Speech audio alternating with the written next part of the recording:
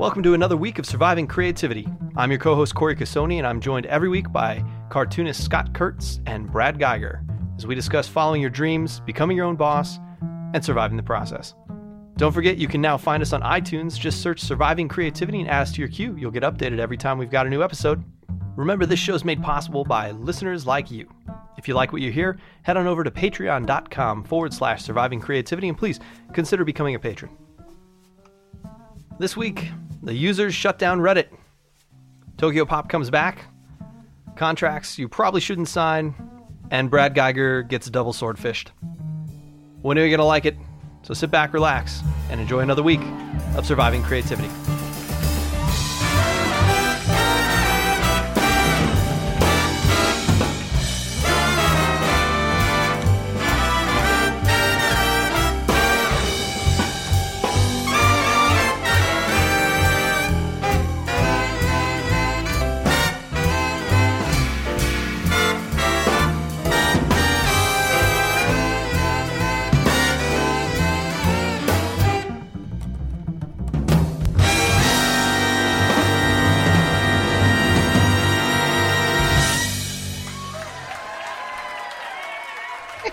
Is there something in your eye? Do you want some coffee? No, I'd like some tea. Hello? Is it tea you're looking for? Green or Darjeeling? God, what's the letter after A? Hello? Is it B you're looking for? You can do that with almost any letter. Is it C you're looking for? Is it D you're looking for? E, G, F? No, not F. no. Not looking for F. Oh, I'm Stops getting. at G. P, Speaking of potential topics, V. what does it mean that Reddit fired Victoria? People are like now proclaiming that Reddit is dead. Oh. Let's see. Reddit in revolt. Why was popular director Victoria Taylor fired? Tell us. I don't know. Anime Not moderator someone that many sacked the people day heard after a about. disastrous Jesse Jackson Q&A. Uh-oh. Uh-oh. Dateline, the internet. Oh my God. Speaking of ads, I cannot close this one. Disastrous Jesse Jackson interview on Reddit.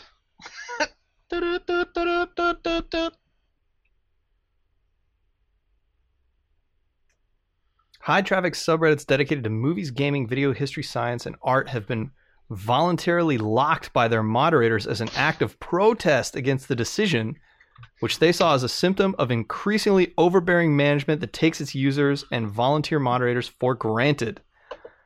Jesse Jackson, red, white, yellow. Who should sit together? Hold on a second. This is interesting because this actually means that Reddit is basically unusable. Yeah, For it's certain categories. for certain categories. But those are their like movies, gaming, videos, history, science. Like those are the big categories on Reddit, right? Right. I'm looking at comics right now, and that's still going. But I'll bet you if I go to funny, if you go to Reddit r funny, this subreddit is private. It's really difficult for me because my life change is 0%. Over 100 subreddits with tens of millions of subscribers have gone dark. Brad, that was almost the loop again.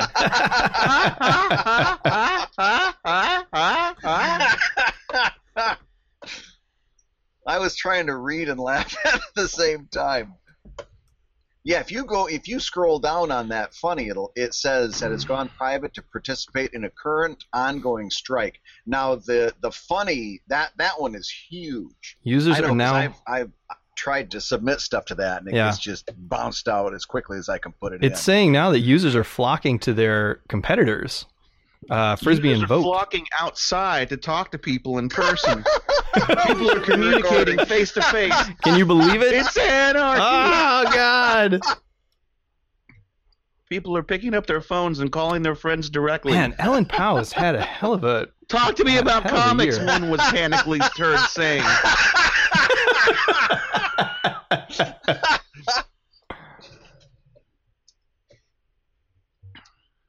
So Victoria Taylor, a veteran administrator, specialized in arranging high-profile Reddit Q&As, also known as the AMAs, the Ask Me Anythings. What did she do? I'm still reading here to figure out what happened exactly. This must have just happened, right? I'm thinking so. I'm like the things I'm seeing here is like 7 hours ago. It says users are still in the dark as to why she was removed. So even without knowledge of why she's removed, these forum, these Reddit moderators are shutting it down.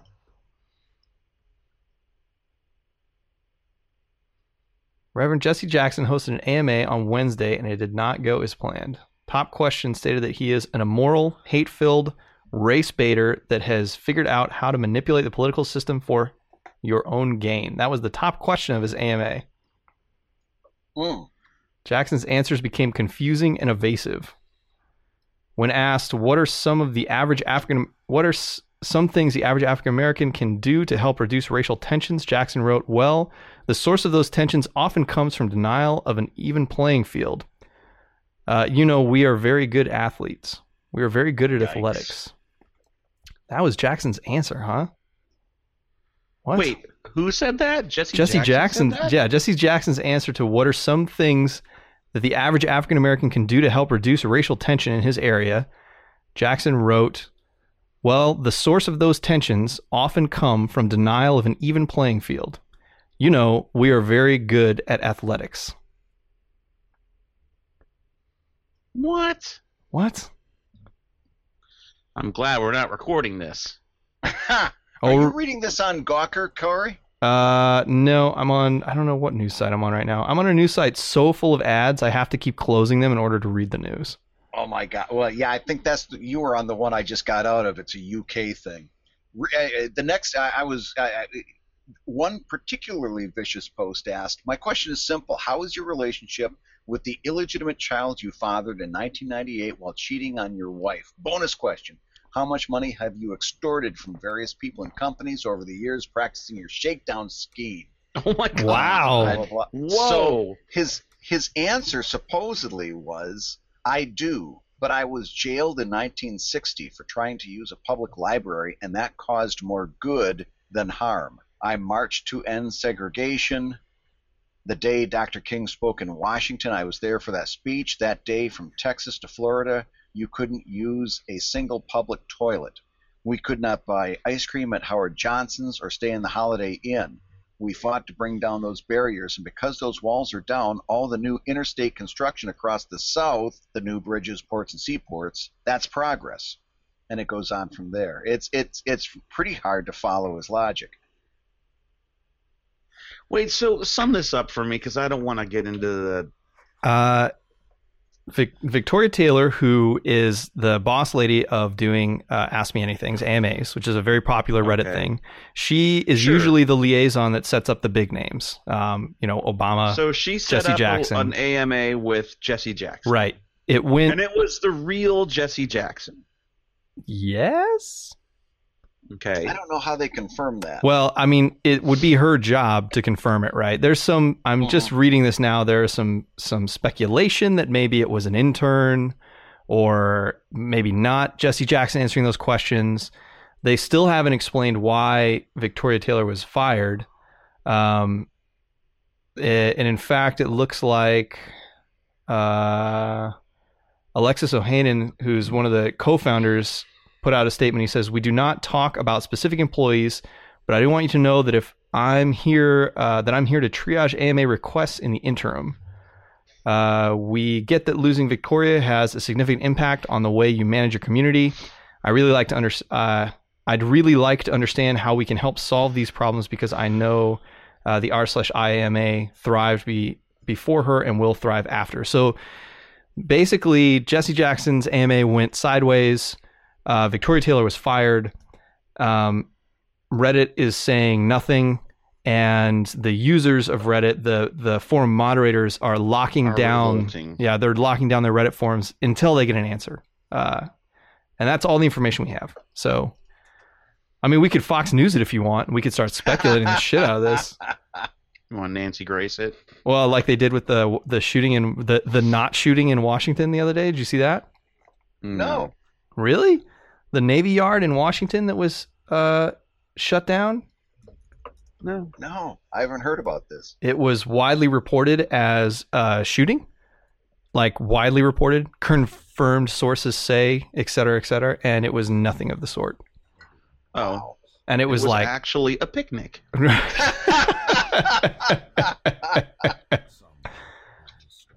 right, who's playing WoW? Who is it? What are you talking about? I was just typing. I hear an ad somewhere. Does anybody else hear that? Is there an ad playing in the background as we search these news sites?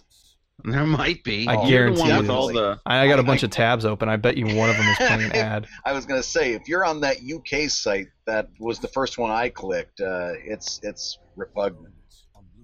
Yeah, it's me. repugnant. It's a Game of Thrones ad. Auto played in the background after a tab was open for 5+ minutes.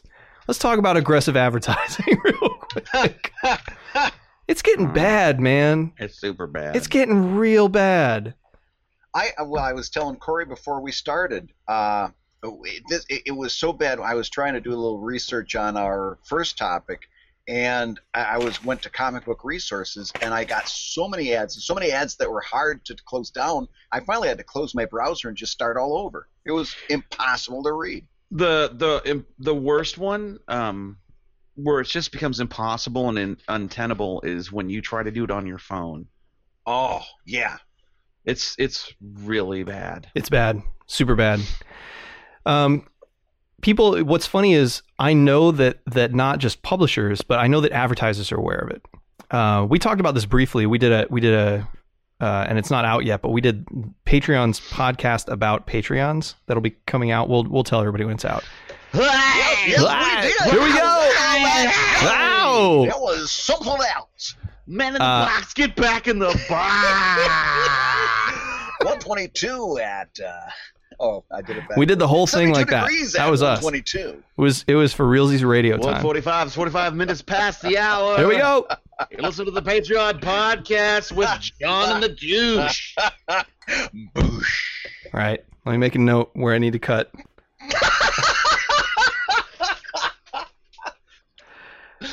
Oh. Anyway, what I think is interesting is that, so as a publisher, right, you want to put advertising on your site because you need to monetize free content, right? You're putting out content for free. And, let's be honest, if you're on the net, nothing's free. You think it's free, but you are actually the product. As the consumer, you're the product. You're going to the site, you're viewing content, which means you're getting thrown ads at you typically, right? And no one's talking about it. No, everybody's, how can you not? We're talking about it right now. Oh, wait, yeah, you're right. Nobody's talking about. Nobody's talking about it. But as a publisher, what's happened is the floor for these ads has gone down and down and down to the point where you're now not making enough money on these ads to overcome the costs of actually running the site.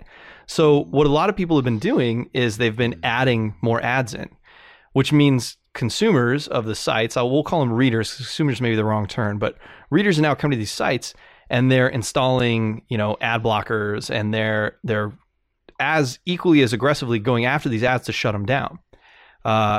Which means now the advertisers are getting even more aggressive with their ads. So now you've got native content, which these are stories that are written that aren't actually from the site. They're written by Planters Peanuts, all about the health benefits of peanuts or something like that. You're given ads that pop in or pop over or take over the whole site, and it's gotten to the point where it's too much. The content's now unreadable, right? And even people like us at Tune Down Studios, we run several different sites, and we aggressively go after the aggressive ads. So if a user tells us like, hey, this ad played video, this ad played B-roll, and I didn't want it to, we go find out who that advertiser is and try and shut them down, We have certain rules. They're not allowed to do that on our site. We use Google, and we told Google we don't want these kind of advertisements. But now people are they're not even posting their own ads anymore. They're now using third-party agencies to do the ad buying for them. So they'll just say, I want 1 billion views, and they don't even care where they show up. And this kind of lack of buyers giving a shit has driven the price down so low, we can no longer make money. It used to be we would go to Blizzard and say, hey, we have a game-related website. You guys have a new expansion coming out. We're a perfect fit for each other, and we'd set up an ad deal. Now we go to Blizzard's agency, who doesn't even know who we are. They look at our numbers and go, you don't pull enough numbers. We're going to post this ad on New York Times and BMX cycle biking extreme.com or whatever. So they're not even hitting their core audiences anymore. Nobody even cares anymore. But the publishers, this is what's interesting to me. The advertisers, I think that's the right term, the agencies who are handling the advertising. So for instance, Google, they're aware that this has become a problem, and now they're trying to do something about it. So Google's beta testing a thing right now called Google Contribute. And you go to Google, most people have a Google Wallet, right? It's like an online payment. Think about it like PayPal for Google. And you set up your Contribute account and you say, I want to give, $10 a month or $5 a month. And then publishers say, I want to participate and contribute. And then when that user that put in money goes to your site, they don't see ads anymore. If it's a Google ad, Google just takes them down. And then they pay the publisher what they would have gotten paid from that impression. Did you see what I'm saying? And then somehow that trickles down to the publisher? Well, Google's just passing the money through. I'm sure they're taking a percentage. It's very unclear from the publisher side right now. They're still, this is still a beta. They're still working out the kinks. But essentially, yeah. Most people are serving Google ads these days. And, Google the Google DoubleClick cookie is a very robust piece of equipment. It's an amazing little bug that sits in your computer and tells Google where you've been and what you're doing and provides you with relevant advertising. I know somebody's out there conspiracy theorizing right now about how the governments are tracking them, and possibly. Yeah, I know, right? Put on your tin hat. And look, it's true, but Rita Eula, people can't complain on one hand about this. The best one is the Facebook app that let everybody cover their profile picture with the rainbow flag. Yes. Why? Tell me more. Tell me more. Information on everybody. Oh, that's a good point. So anyway, Google Contribute is this new thing, and I'm experimenting with it right now, and we'll do some experimenting with it as a publisher, and we'll come back to it. But I think that it's not just that users are aware now. I think that advertisers are aware that this has become a problem, and we're going to have to start paying for content. Sorry, stuff don't get made for free.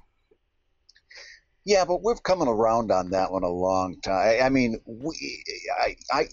All three of us remember what it was like back in 2000, where it was absolutely, the end of the world if you suggested something like this. And we've come so far.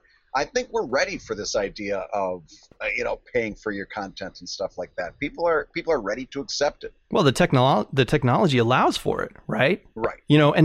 It's like you've got Patreon. So for instance, this podcast, we would do it anyway. We've talked about doing it anyway. But our options for making it financially viable for us in terms of our time, it's not like we have we're not getting thousands of dollars every time we post an episode or something like that. We're quite literally getting enough for us to sit down, do this for a while, edit it together, and put it up. And that's perfectly acceptable. You know what I mean? Here we go with ads. This page that I was on with the Victoria Taylor stuff literally just reloaded all of its ads, and started playing 2 B-rolls against each other. So now I've got 2 videos playing at the same time. And a pop-up ad that took over the screen. For good measure.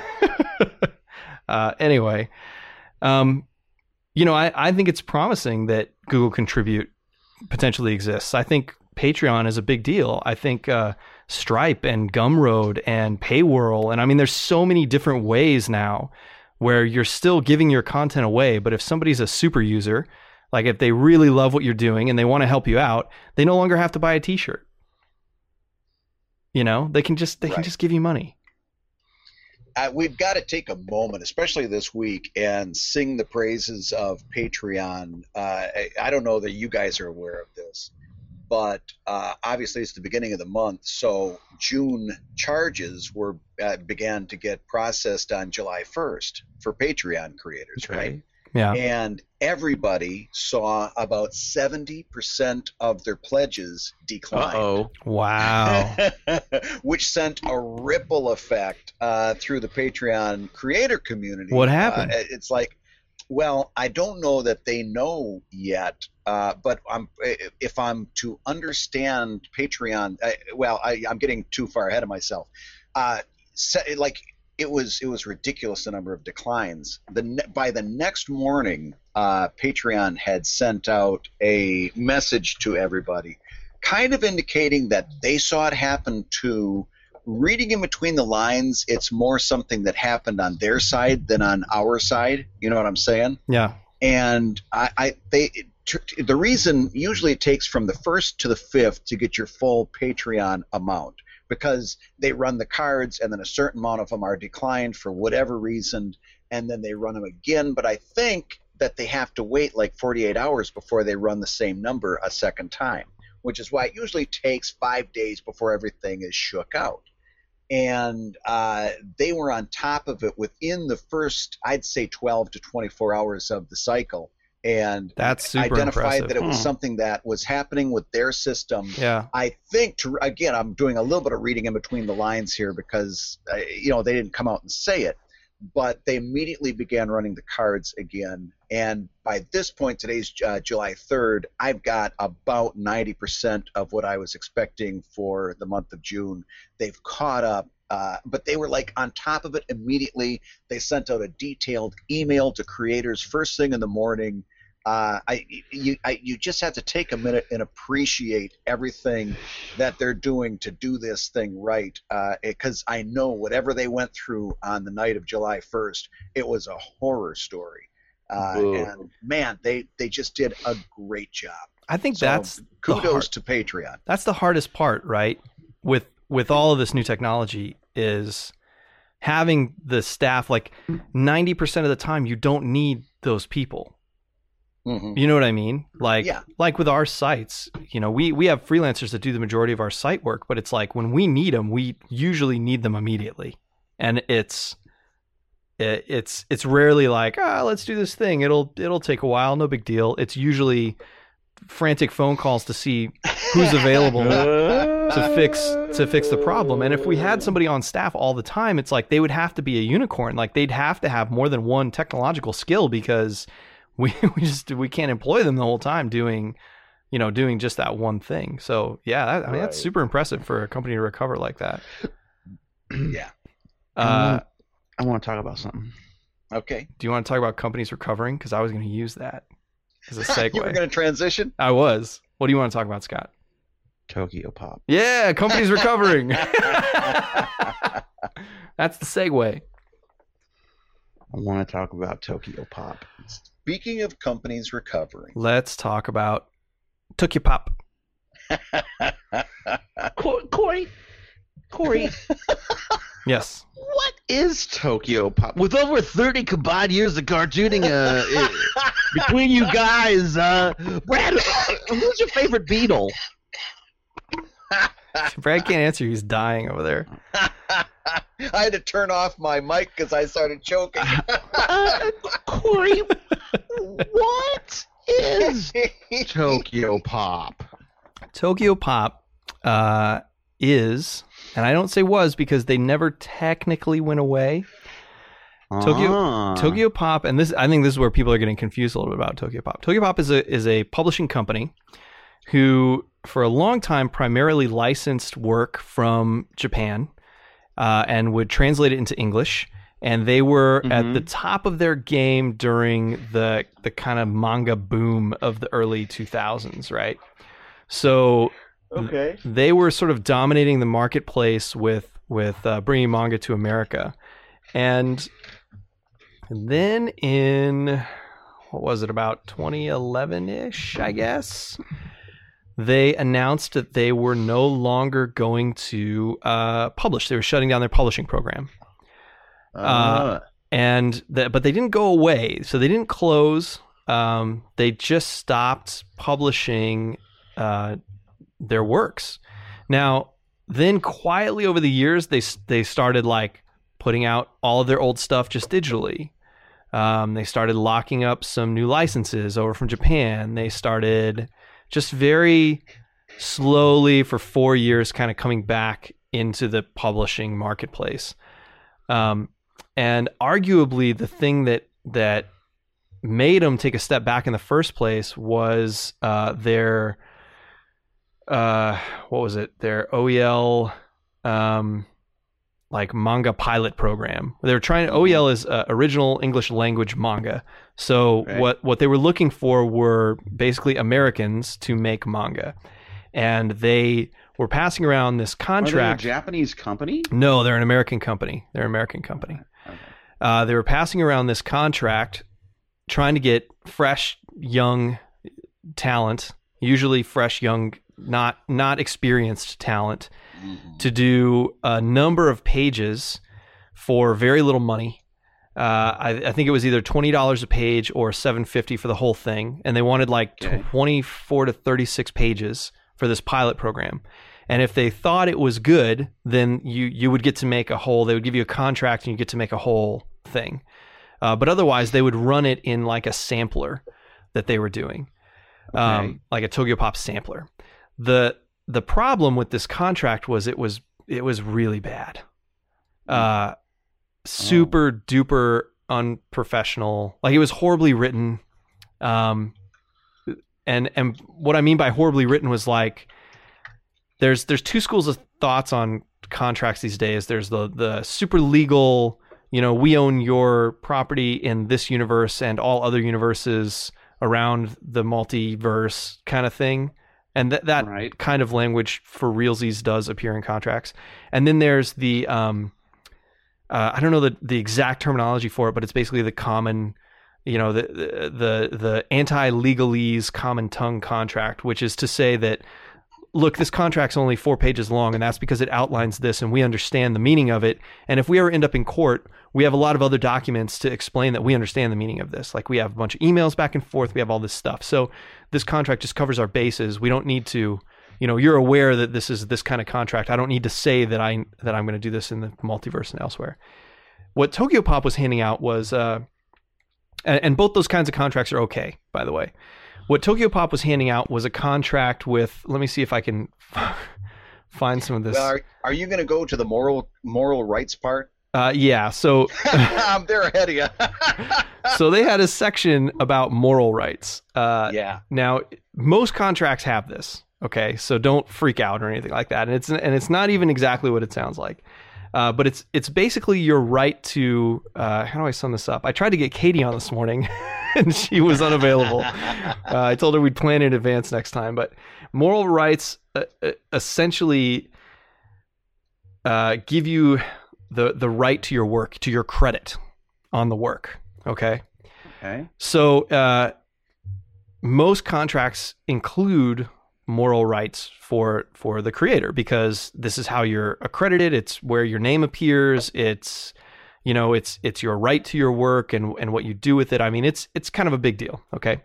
So let me read you the moral rights section. Right to be credited for the work that you do? Yes, it's your right. I mean, that's what it boils down to, is your credit, the credit on your creation, your right to it, your right to accreditation. Okay. Here's the moral rights section of the Tokyopop contract from, I believe this was 2008 that they were handing out. It's entitled Moral Rights and Your Credit. Moral rights is a fancy term. The French thought it up. That basically has to do with having your name. No. I swear to God, this is the exact language from the contract. Okay. That basically has to do with having your name attached to your creation, your credit, and the right to approve or disapprove certain changes to your creation. Of course, we want you to get credit for your creation, and we want to work with you in case there are changes. But we want to do so under terms in this pact instead of under fancy French ideas. I swear to God, this is the contract. So in order This for is an American company? yes, Mhm. so in order for us to adapt the manga pilot, that was the name of the program, the Right. manga pilot for different media, and to determine how we should include your credit in tough situations, you agree to give up any moral rights you might have. Okay. That was the actual clause from the contract. Mhm. Okay. And so then these people went out into Comic-Cons and they found artists they liked. They said, I like this kid. So they grabbed him, right? Yep. And then they pulled him into a room by gunpoint. And then they put the No, gun to no, their no. heads and said, you fucking sign this contract. And I don't want to. I don't want to give up my moral rights. They're like, fuck you. We're Tokyo Pop. And we're kind of like the Yakuza, and you have to sign this. I'm sorry, or it's a gun to your head. And he's like, I don't fear death. And then they're like, oh, really? What about your daughter? And then a glass door opened, and through the window you see, oh God, the guy's family. And he's like, no, do what you want to me, but leave my family out of this. And then they're like, sorry, dude, we need your idea for your manga. And so the guy had to fucking sign it, and they're an evil company, Yeah. right?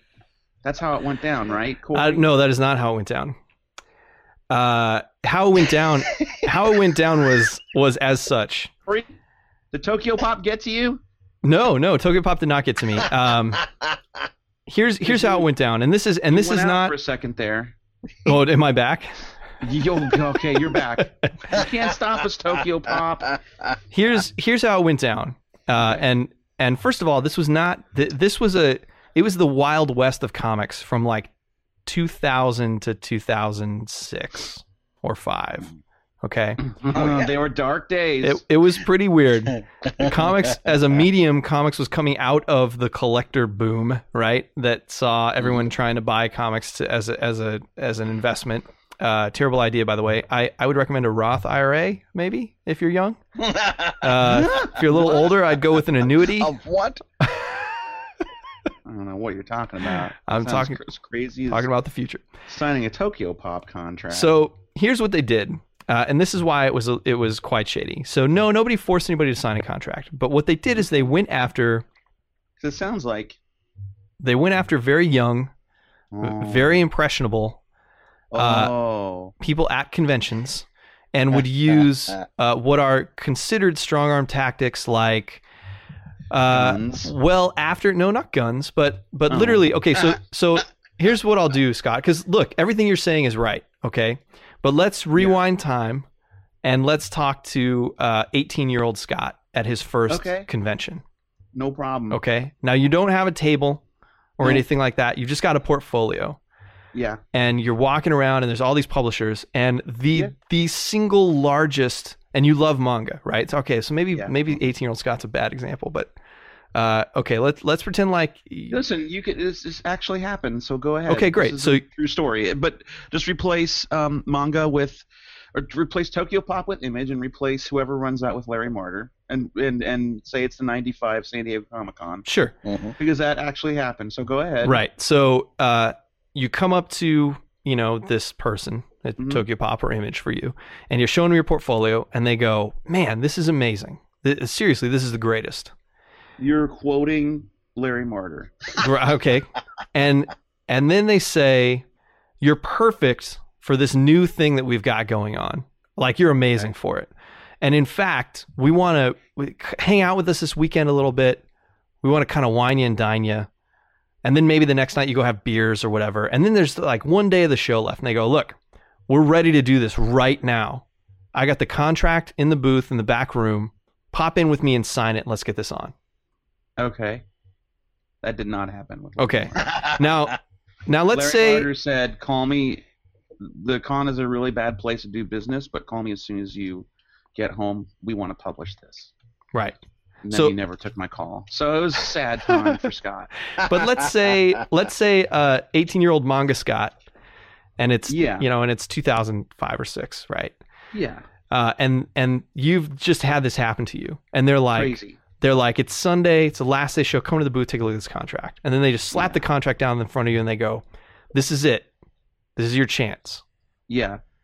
Okay, so if you say, "Yeah, I'm in, I sign it," then you just signed away your moral rights. If you say, I really want somebody to look at this. Like, I'm not a contract person. I want somebody to look at this. They would literally. Whoa, kid. Yeah. You don't want someone to look at this. There you go. Because Stanley here, he's willing to do it, and he doesn't want anyone to look at it. Like, read the language, man. Don't worry about moral rights. This is a weird we don't French wanna do thing.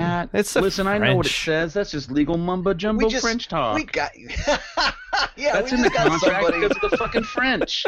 It's We're only not going to do that to you. We're not going to put moral rights in there. That's a French look, idea. Scott, here's the thing. I know it says that we have the right to your website and everything on it after a year of doing this. We never have to pay you again, but we're going to pay you again. Oh, wait, no, we're talking about what actually happens. That's the really shady part, right? Is they don't explicitly say in the moral rights section what they're going to or not going to do, which is not unusual. They kept it very loose, but you're literally signing away your ability. Well,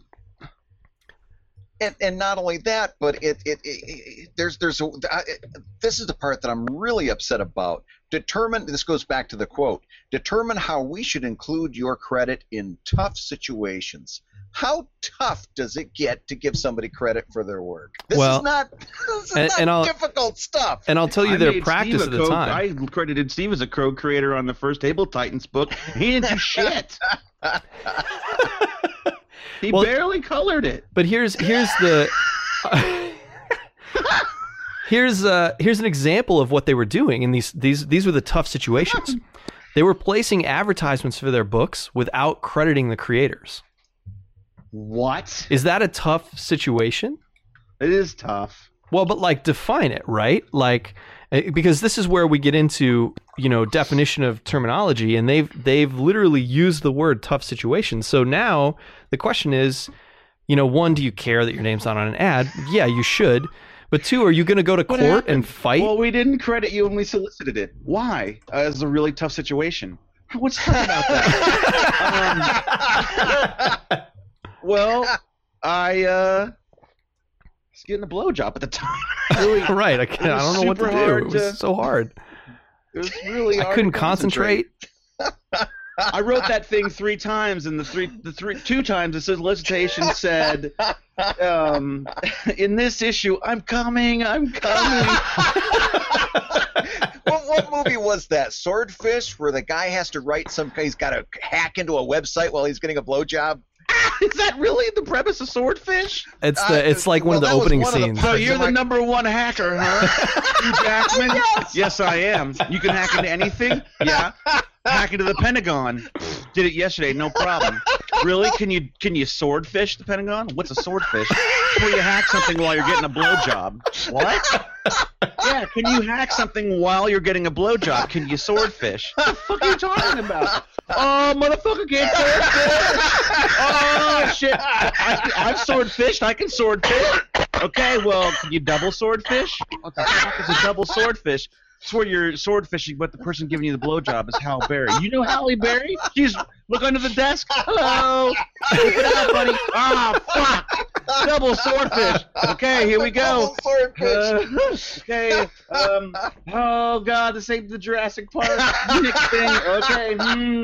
Oh God, Halle Berry. Don't think about Halle Berry. I'm a bitch. I can swordfish this. I can double swordfish it. Oh God. Oh God. I'm coming. And hacked.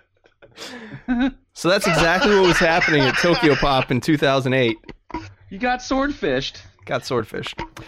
But anyway, that's an example of strong arm tactics. Edit all that out, please. No, that's staying. That is in. So now they're back. Okay. Now they go to Anime Expo and they announce that they're officially publishing again. Yay! And the line to sign up is out the door. Not only are they officially publishing again, now they've got a new way for you to self-publish your own comics, and it's called Pop Comics. It's called Swordfish. So here's how it works. Instead of getting a blowjob, you're taking it someplace else. Nothing? No, I didn't get it. Wow. I don't understand. Well, I didn't want to get graphic. Brad. What? You stupid fuck. Listen. If you're gonna go for an anal joke, yes, you have to say in the butt. Well, you can't. You gotta commit, man. Brad, The Supreme God Court damn has it, made this dude. shit legal. You can talk about it now. It's okay. No, that's not what the Supreme Court. The Supreme Court said nothing about butt sex. They God did. Damn it, Corey, I've told Wasn't you it? twice. This is all gotta come out. Why? Pop comics.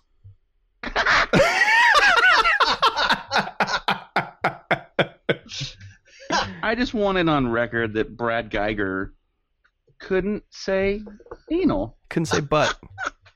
He's I was "Oh, originally going to because say. you're gonna have to do it in the other place.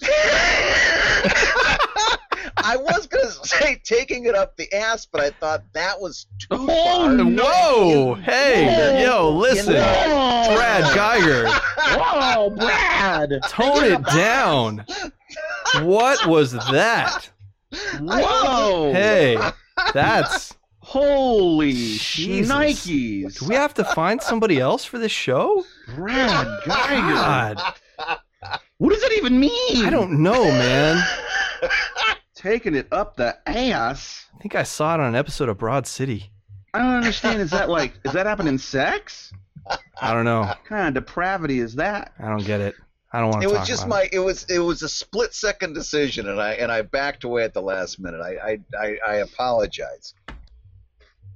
Pop comics. I really feel for your wife. That's all I'm gonna say. I really feel for your wife. Honey, happy anniversary. I think tonight we could Do it in the other place. do it in the other place. Jesus Christ, Brad. No. Because you said it that way, no. if you're going to be man enough to do it, you've got to be man enough to say it. But you know, what more than likely happened is she came to you and said, Brad, I think tonight for our anniversary, I'm going to let you do it in the other place. And you went, in the car? Like, In the shed? what? I always wanted to do it in the shed. Redacted. Outside of Redacted. the In bedroom? the shed. Oh, God. We're going to finally have sex without kissing? Jesus Okay, fuck. that's enough. I've done Oh, too there's so much editing in here. So Tokyo Pop. listen, Tokyo Pop. Pop Comics. Oh, So boy. Pop Comics is one of what are now a multitude of these self-publishing platforms. Yeah, they're everywhere now. They're all over the place. You've got Taptastic.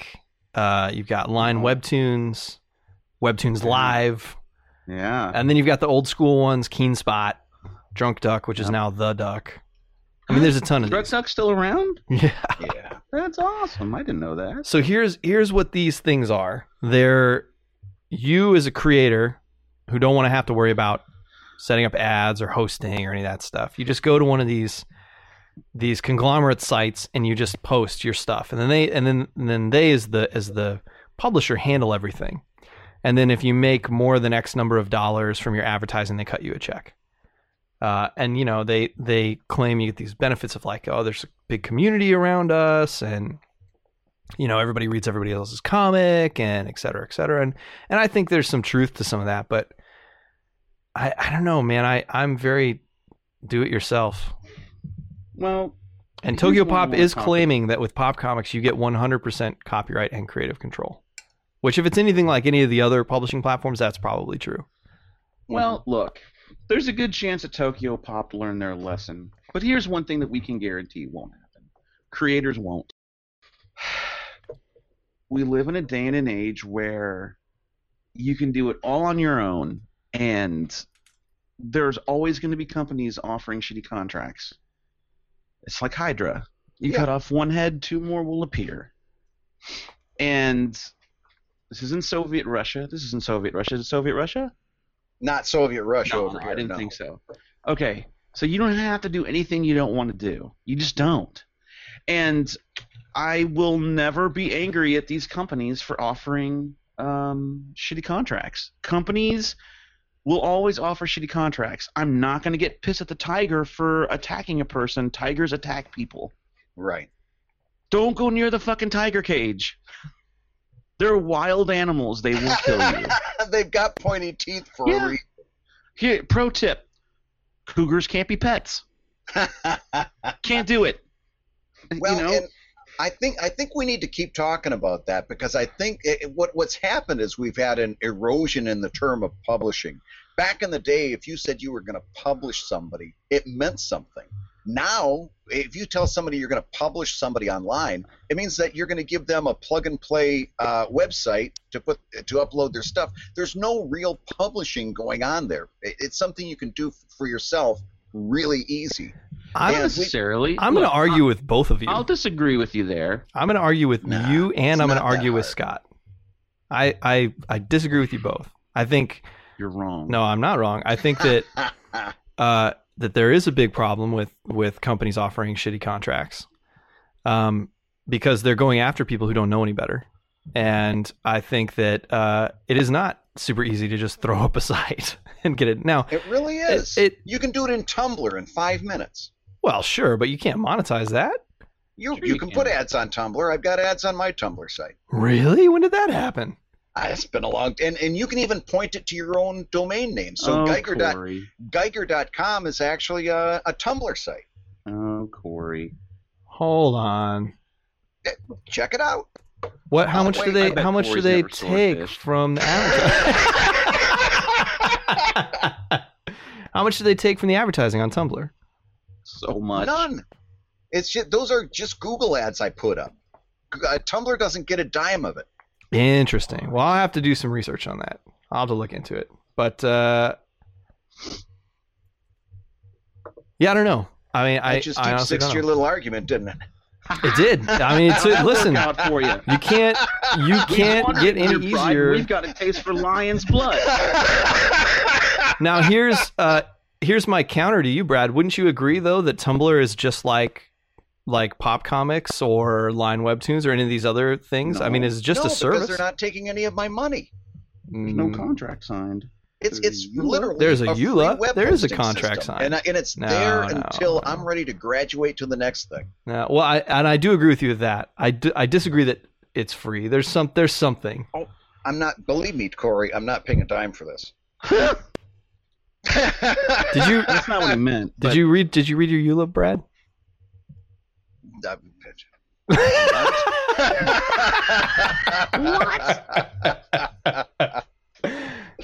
Okay, look. Well, look, it's definitely easier now than ever before to do your own thing, especially if you're doing it on the web. I mean, far and away. Look, I'm not saying it's not shitty. I'm not saying that it's not. But like, I've been. The criticism I get all the time is like, well, that's easy for you to say. You're established. No, I know I'm established. Yeah, but I you weren't wasn't established at the beginning. Yeah. And the reason why I'm established is because I never signed these shitty contracts. Right. I had a big argument over Chinese food one night, and I'm like, look, we just need to. I know we're here in the middle of it, but we need to just do this and this and this. And the person I was with said, that's easy for you to say, but we're not in a position to do that.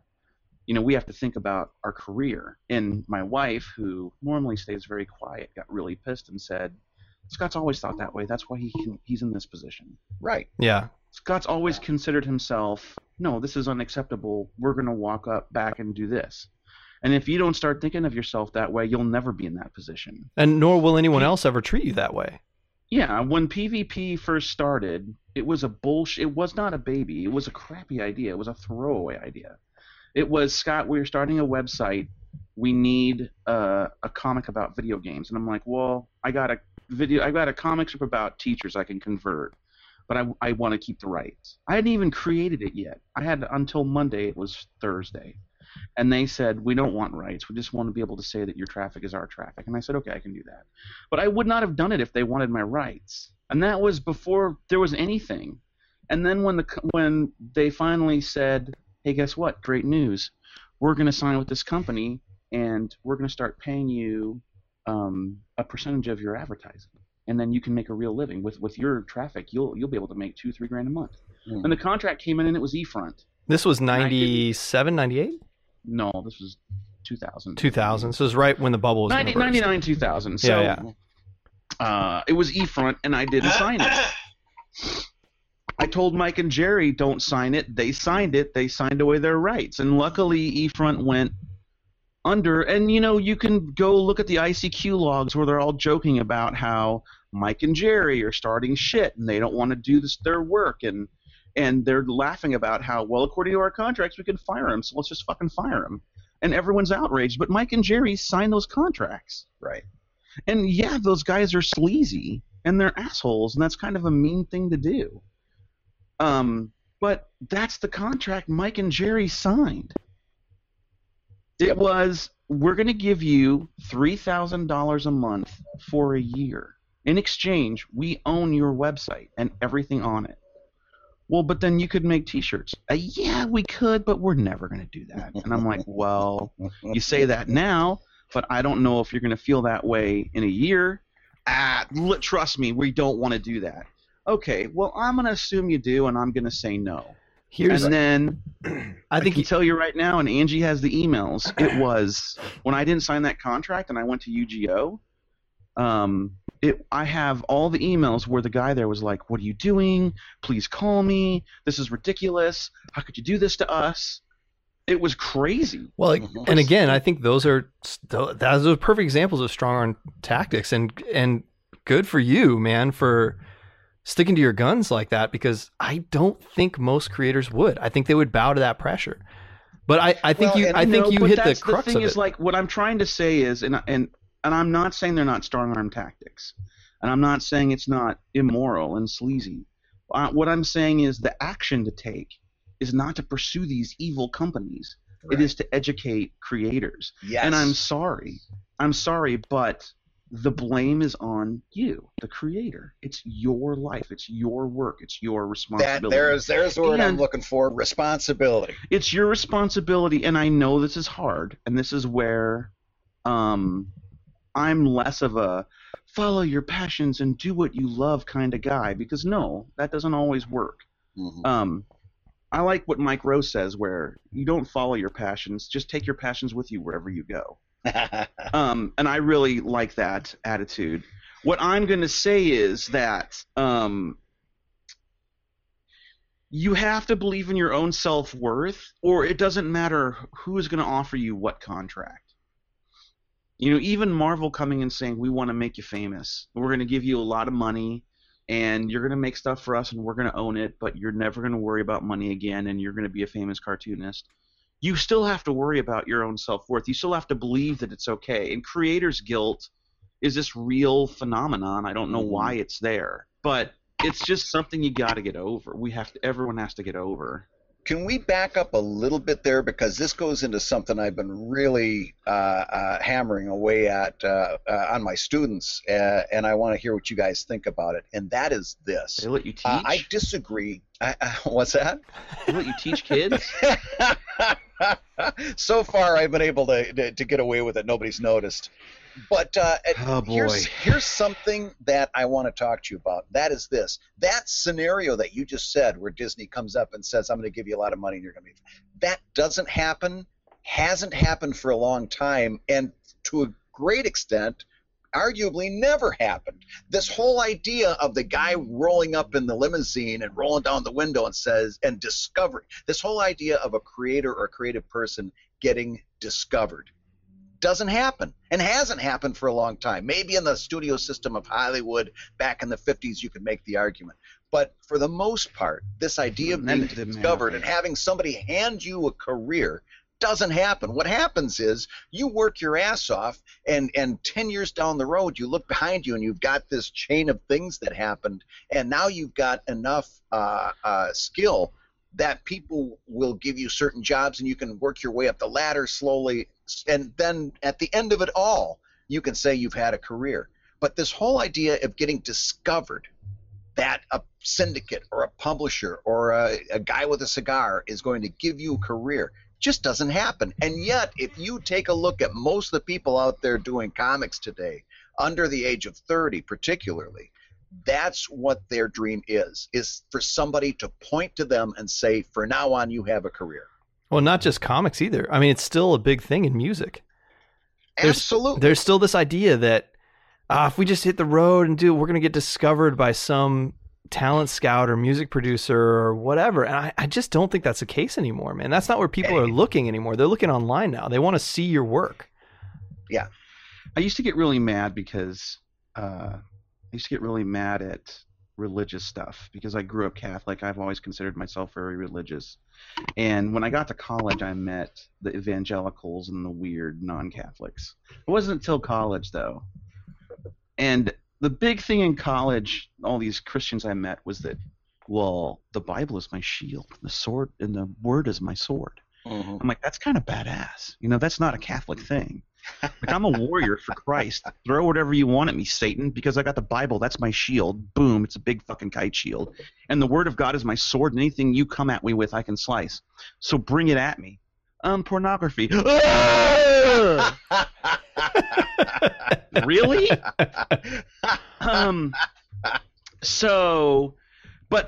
But what I'm trying to explain to new creators is we actually have that ourselves. Like, there's no company so evil that it can withstand the shield and the sword that is your self-worth and your talent. Right. And we actually know a really good example of that. And I won't use their names because I don't know if this is public knowledge, but we know a couple of animators who did an amazing series for a company, an online company, and signed a bad contract and don't own that thing anymore. It's not theirs. It does not belong to them. And yet they, weathered the storm and continued on and now have these amazing careers as animators, are well-known animators. And it's because they just, you made a mistake, you signed a bad contract, you move on, you keep doing the thing. You don't go back and bemoan. Yeah, it sucks. You lost a property that's a really big and well-known property, but that's you made a mistake. That's life. It doesn't mean that you're not good at what you do. So yeah, you can keep going, keep making, keep creating, and don't make that mistake again. Don't sign another bad contract. That's the thing that always gets to me is when people sign more than one bad contract in a row.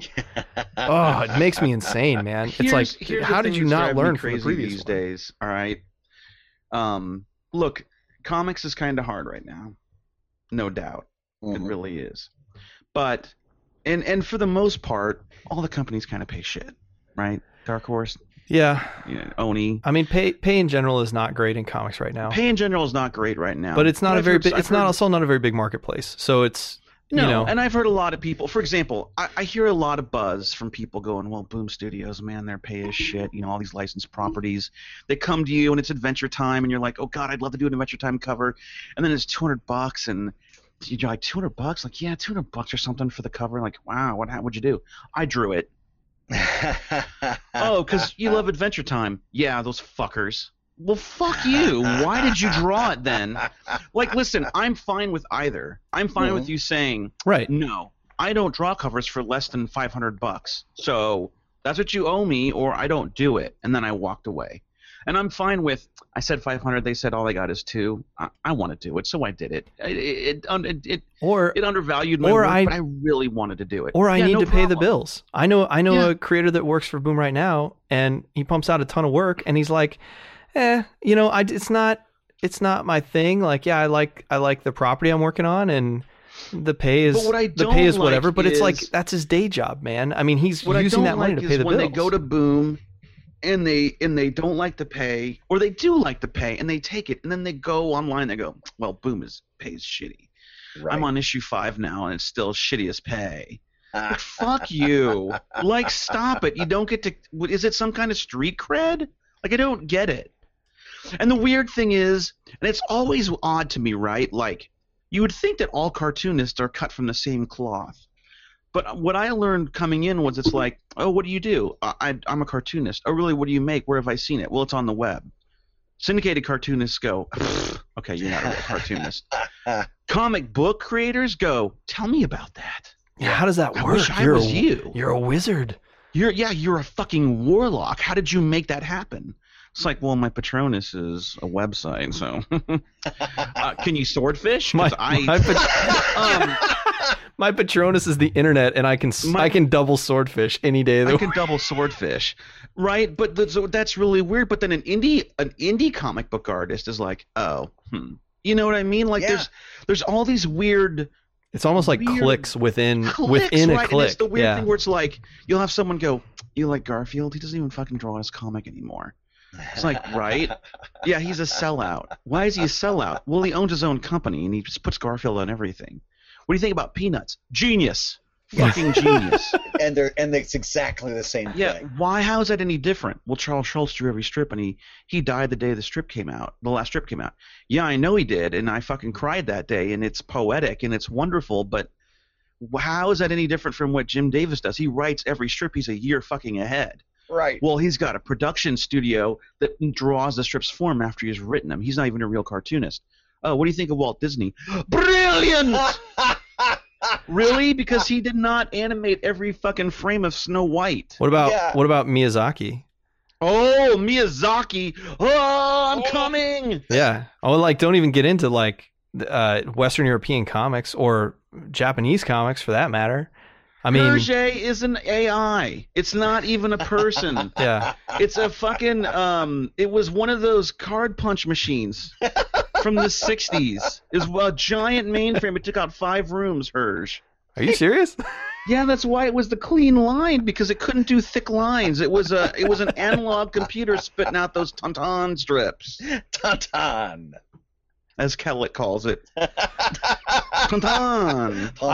I want to get back to something that you said earlier that I forgot about until Between just his now. 268th and 269th screening of Stripped, Kellett told me that it's pronounced Tauntaun. Earlier, you said something, Scott, that I wrote down and just now glanced at and came back to is Double swordfish? no, it was about contracts, and you said, when somebody says, "Oh, well, we're not going to do that," you might make sure, but we're not going to. That may be true for that person, but that contract Yeah, is going to that's last true. longer than the people. That's what you have to remember when you sign a contract. I You're would signing. never do that. You're signing a contract not with another person. It's not an agreement between people. It's an agreement between companies. You have to think of yourself like a business, and you have to think of the person you're talking to as a representative of a That's business. very true, Corey. And those businesses are amoral. They only know business. There's no And amoral emotion. doesn't mean immoral. No. It means amoral. It It's means neutral. Yeah, it means like a to the robot. letter of what you wrote. So if that person leaves and a new person comes in and goes, well, contractually, we can make a ton of merch out of this stuff. And, and then they do. And then you go, hey, wait a minute. You told me you never do that. They went, well, sorry, the contract says, and you weren't talking to me. Oh, And that you was go, true. well, you're fucking me. And it's like, well, not really. You signed the contract. I'm just doing what you said I could do. Right, exactly. So yeah, and again, it all comes down to education, and I think a lot of people feel that, and this is where we got to plug Katie's website, because Mhm.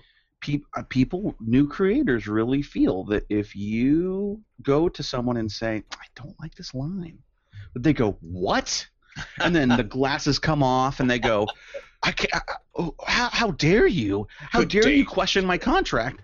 Good day, sir. And you're like, well, wait, no, it's okay. I said good day. Well, and then all right. everyone closes their shit and they file out, and First- no one talks to you. First of anymore. all, that does happen. And Tokyo did do that on record more than once, and that is a strong arm good. tactic. That's a great sign. That's a great sign to walk away. yeah. because- that's a test. You should do that with every. You should do it with contract. every contract. They just made a hard decision easy because you do not want to do business with that people. Yeah. With that group. Look, it's like this, right? It's like the Confederate flag, okay? And they're like, look, this doesn't solve the problem because bigots are still going to fly the flag. And you're like, yes, good. The problem is it's obsequious. Now If we get it off we the know. courthouses, now we know. Now it's the symbol of where the bigots are. So if Yeah. you see a Confederate flag now, you know that guy is a Exactly. fucking bigot. It's good. It's literally a red flag. You should avoid it. Well, you said to mention Katie's website. It's workmadeforhire.net. And she's got a ton of, Katie's our lawyer. She's got a ton of great advice on her site, particularly good for, new creatives or people that haven't dealt with contracts and stuff. And the other thing I would say in education of creators is it's worth the money to pay somebody to look at it. Absolutely. It's But going to be a here's- couple here's $100 what's bucks, even more but it's important, okay? worth it. Here's what's even more important where you don't have to spend a dime. And this is the only thing I want you to take out of anything I said today. You need to stop. Someone's offered you a contract. You need to stop and take a breath. and you need to step out of the bubble that you're in. Because you're inside of a bubble, and it seems like you're trapped, and the whole world is passing by you on the outside. And this is your one shot. Everyone's succeeding, and you're not. It's all an illusion. I want you to think about it like Harry Potter or Lord of the Rings. I'm going to give you geek shit. If you want to do science fiction, it's Star Trek, okay? You're in a fucking weird stasis field that makes you feel everything is fearful. Here's the situation. This is the biggest thing that's ever happened in your life. Mm-hmm. For you. For them, it's Tuesday. Right. They already forgot about it. They're not at home going, okay, if this guy comes with this, what are we going to do? You know, John, order Chinese. Turn that fucking TV off. We got to.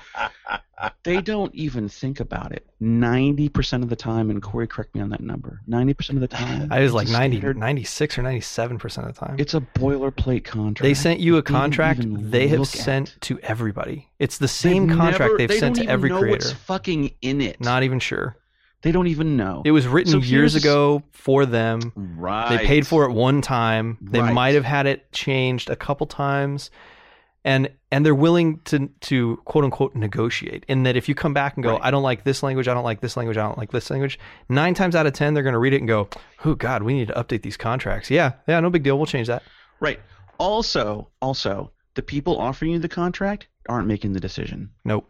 So when you go to them and you go, I don't like this and I don't like that, they are not going to go, whoa, wait a minute, you don't like 7? I worked really fucking hard on 7. It's non-negotiable. They don't even know what fucking 7 is. They didn't know there was a 7th clause. Right. They're going to look at it and go, and when they go, they're not thinking, no, that fucks up my evil plan against you. They're thinking, oh, I got to fucking call Janice down in legal, and Janice is a bitch, and I shouldn't have fucking slept with her last month. Oh, gosh. I know she's the one that took a shit on my desk. I know it was Janice that took a shit on my desk. That's what they're thinking. I swear to Christ, on Yeah. all that is holy, they don't care. So when you go, I have a problem with 6 and 7, I really would like it to be this and this, and they go, well, I don't know, blah, blah, blah, blah, blah. Why they're saying I don't know is because they don't want to deal with it. They don't want to go back to legal. They don't want it to take longer than it's going to. You do. You're going to take Right. that time. And if they're And- willing to work with you, in the end, they do too. Because that and guy's just that's- a messenger. He'll take it. He or she will Exactly. take it to the next he or she, and that he or she will look at it and go, "Yeah, we can make these changes." We've been I very don't open care. about this. We've been very open about this, and Corey, you can cut it off if you want. But Corey came to me and he said, here's what we're going to do. We're going to make a comic about Dungeons and Dragons. And Watsy's going to let us do it. And I said, you're out of your fucking mind. That'll never happen. That's impossible. That's like a triple swordfish. And I never myself would have presented it. Because I know the minute I present that, they're going to go, are you out of your fucking mind? We make fantasy. We don't live in fantasy, son.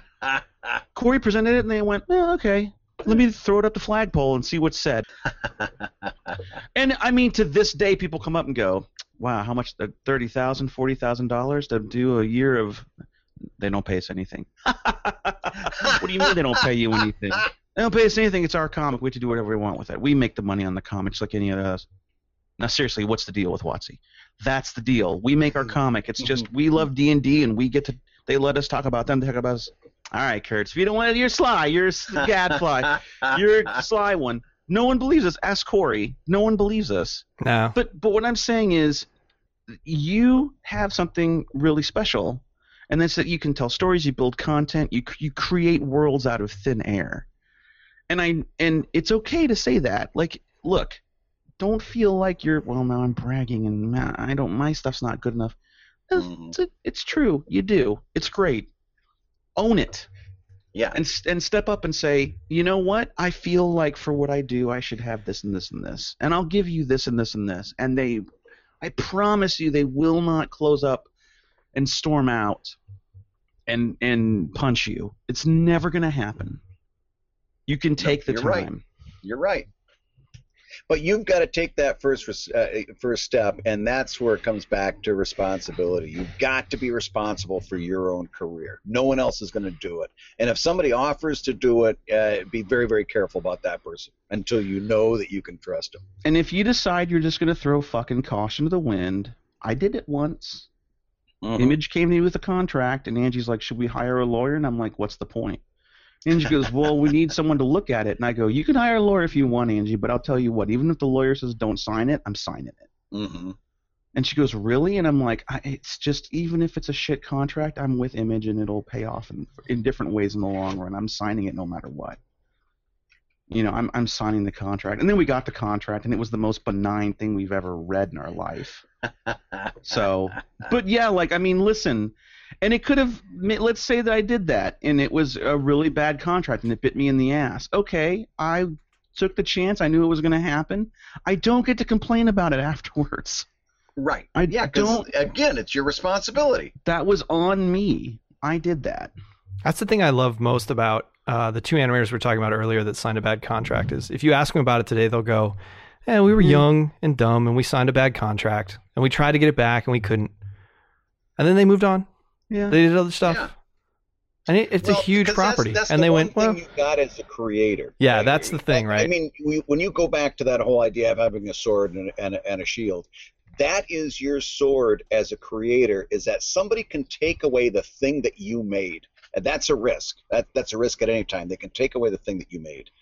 But they can't take away the thing that you're going to do next. Yeah, your ability to make another thing.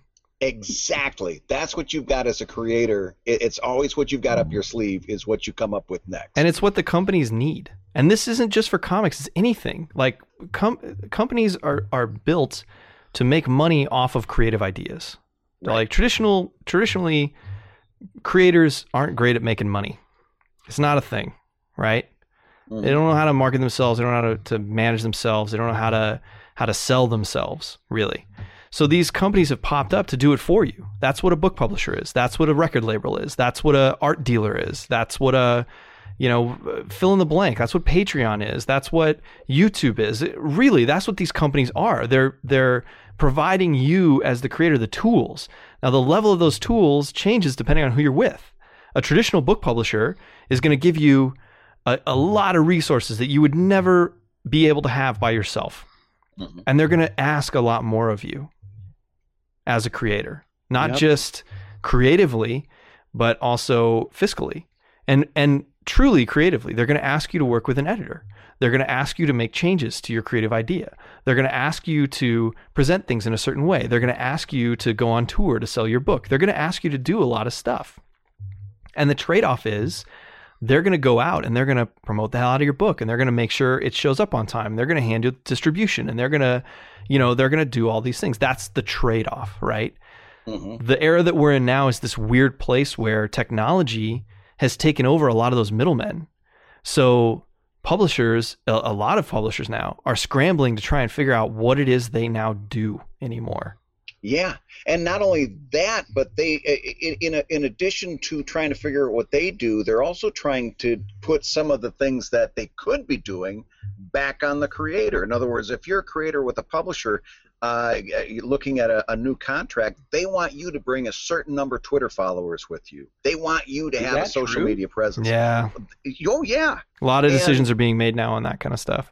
I mean, look And- at the people on Vine that are getting advertising contracts because their Vines get so many loops. That's Right. true. Right. And a publisher wants a new author to bring a certain social media presence. Well, that falls under marketing.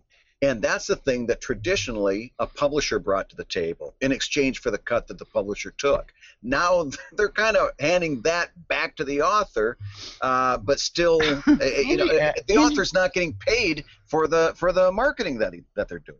Yeah. Angie asked me one time, she's like, you follow a lot of people on Vine that all live in LA and know each other, and they're all like, because I see them on commercials and stuff, and like Ariel Vanderberg and Jason Nash, and she's like, why do you follow all those people? I'm like, the business, the job, work.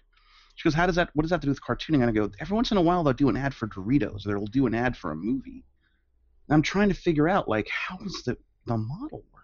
Mm-hmm. Like, I'm trying to figure out their business model, and I think it's just they just do what they can every day to Vine the way I do comics, and then they get so many loops that Dorito comes to them and goes, now do a Doritos one. It was that at first. Now it's the opposite. Now you have agencies handling those creators. Oh, really? Yeah, Where'd you read about that? How do you know that? because that's what I do to you. Go to hell, Corey. But it's true. I mean, look, agencies traditionally would handle a person, So you've got an agency that handles actors, or maybe a publicist that handles a writer, or a label that handles a band, right? Sure. And now we have this new breed of entertainer who's based online, and there are small agencies popping up who now handle these properties. Mm-hmm. We just signed with one on Table Titans. We signed with Playwire. They're essentially an agency. They now handle advertising on our property, so we don't have to anymore. They're going to go out with decks, and they're going to find people who are interested in advertising on our site, and they're going to handle all those ads and stuff for us so that we no longer have to be the ones doing it. We don't have to chase that around anymore. I think the same thing has happened with Vine. Probably, I would imagine that it was probably someone on Vine was the first one to go out and go to an agency and go, look, I've got this many loops on this Vine. And they're all actors and actresses, sure. So they have agents. Absolutely. And they've figured out how to monetize this now, where they can work, a product into a 6-second Vine. Again, that goes back to the business of it. And that's why you sign these contracts. That's why you do this stuff. It's not that you can't do it all yourself. We've talked about that before as well. It's what I call like the new middle, right? The new middle class of creator is someone who does it all themselves and makes a median income and a median living, and they don't have to have a day job, but their day job is the creative thing that they do. It is. And that's great. That's awesome. Are you kidding? You get to leave, you get to not have a day job anymore and do that thing all the time. But yeah, I think that's where we're at now. And it's not just for what we do in comics, but also, YouTube videos, Twitch, Vine. There are literally Twitter accounts that are getting paid to promotionally tweet stuff.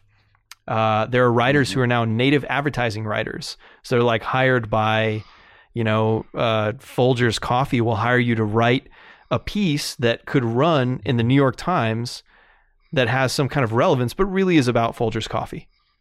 It's like a hidden advertisement. Oh, really? Yeah. It's called native advertising. Yeah. Oh, I know about native advertising. Yeah. But like people have those jobs. Yeah, I want to do native advertising. It sounds fun. Wait a minute. I thought native advertising is when you went to a site and then they have like 6 photos down below saying also on the web, and you click that photo, which is usually somebody and their breast enhancement. Nah, that's just standard advertising. What is that called? That's called horrible advertising practices. Native advertising is when an ad is hidden within advertising content, as a news story or content. Hiding is the wrong terminology.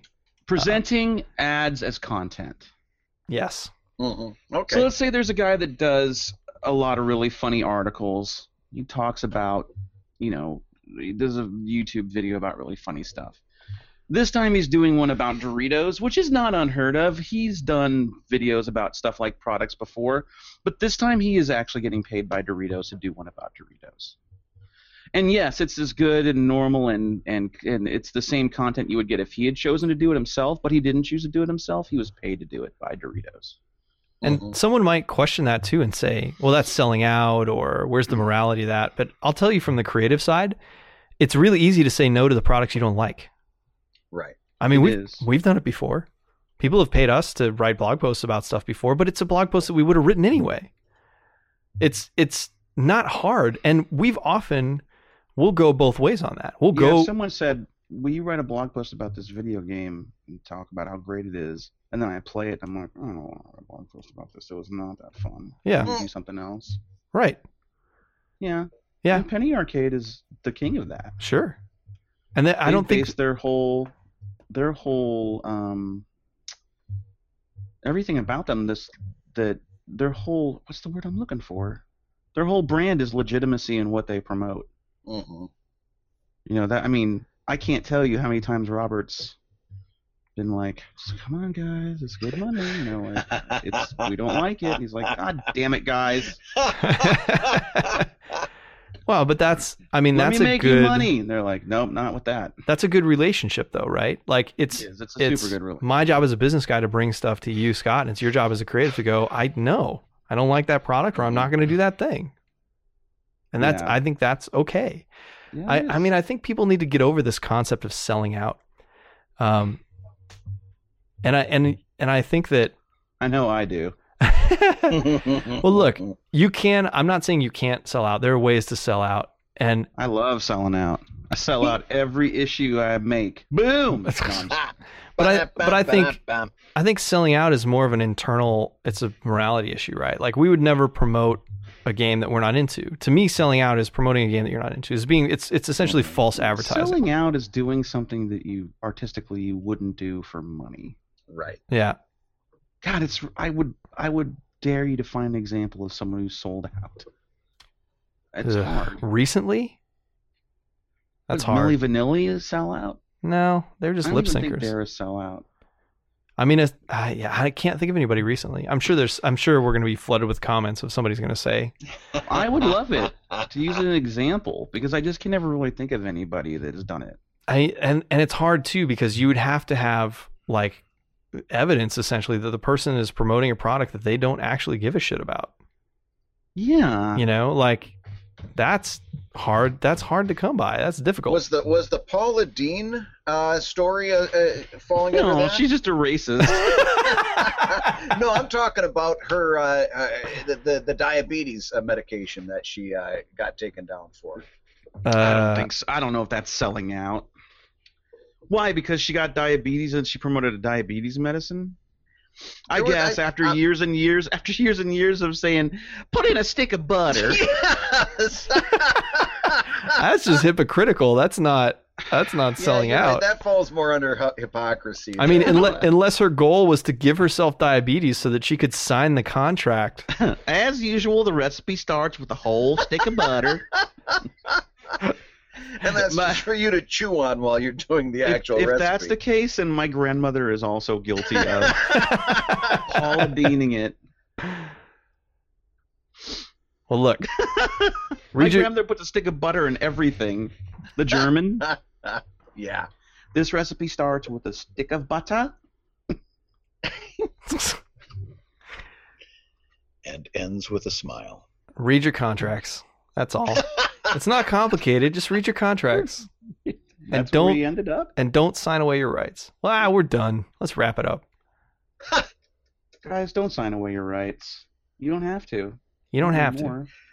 It all comes down to self-confidence and responsibility. Or do. At Sign least, them at least try to away. fake Well, one of yeah. them. And I think that's an Everyone important own it. point too. Or do. Or sign them away and be okay with it. Mhm. Because there are scenarios where that's okay. Legitimately okay. I know somebody might say, well, you just spent an hour and a half telling me not to sign away my rights. But seriously, If you like, don't want to. yeah, if it's something that you don't want to lose, then don't sign it away. But if it's the idea was made for selling, then sign it, then sell it, and then go But do the know work. this, if you sign your rights away, there is no scenario where it does well, and the people that have the rights go, well, he's a nice guy. Right. Yeah, certainly not in America. Oh, In Japan, it's different. Yeah, in other countries, and that's a stipulation. Is in other countries it's a little different, but If you're other a Japanese guy, you're golden. other countries have federal laws in place that protect people from that kind of stuff. But in America, we don't. So if you sign away your Wow, rights, I didn't know that. yeah, there's a lot of weird. I'm not a Japanese legal expert, but I had to deal with it once in a while when I was over there, and it gets real weird real fast. Lawsuits are the weirdest, man. I mean, super weird. It's like, you slipped and fell on water outside somebody's shop, and you barely get to court before the person is just paying all of your medical bills and shit. Like it was my fault. Here's money. Mhm. I mean, Sorry. they don't Sorry you met- fell. they don't mess around. And the same is true with rights. But there are a lot of creators in Japan that have that own a portion of their rights or have back all their rights. And I think it's important to note too that when you talk about rights, you're talking about multiple things. There's a right to publication. There's media rights. There's intellectual rights, creative and intellectual rights. And these are all different things. So when you sign with a publisher, you're signing away your publishing rights. You're giving that publisher the right to publish your idea. Now, Right. usually, and if you're thinking, oh, I can't keep track of all that. You don't have to. No. We're gonna provide links for lawyers and free services. There's all kinds of Just resources. seriously, available workmadeforohire.net. Go to Katie's to the website. website. You can even hire her to look over your stuff straight up. She'll do it. But you probably just She won't need to even read her charge blog. ya. No, I'm Well, no, wait a minute. Tell her, give her a code. Let's give her a surviving creativity code or something. She's getting all these phone calls like, "What did you guys do? What is this?" Just call Katie and give her the cool code Swordfish.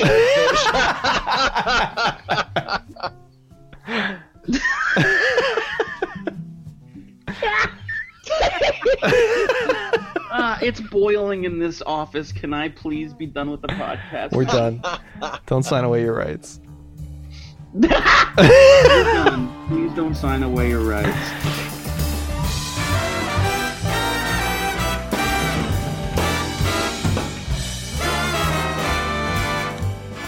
Thank you so much for joining us. We hope you had a good time. Remember, this show only exists because of you. If you like what you heard, head to patreon.com/surviving creativity and please consider becoming a patron. Thank you so much. We'll see you next week on another episode of Surviving Creativity.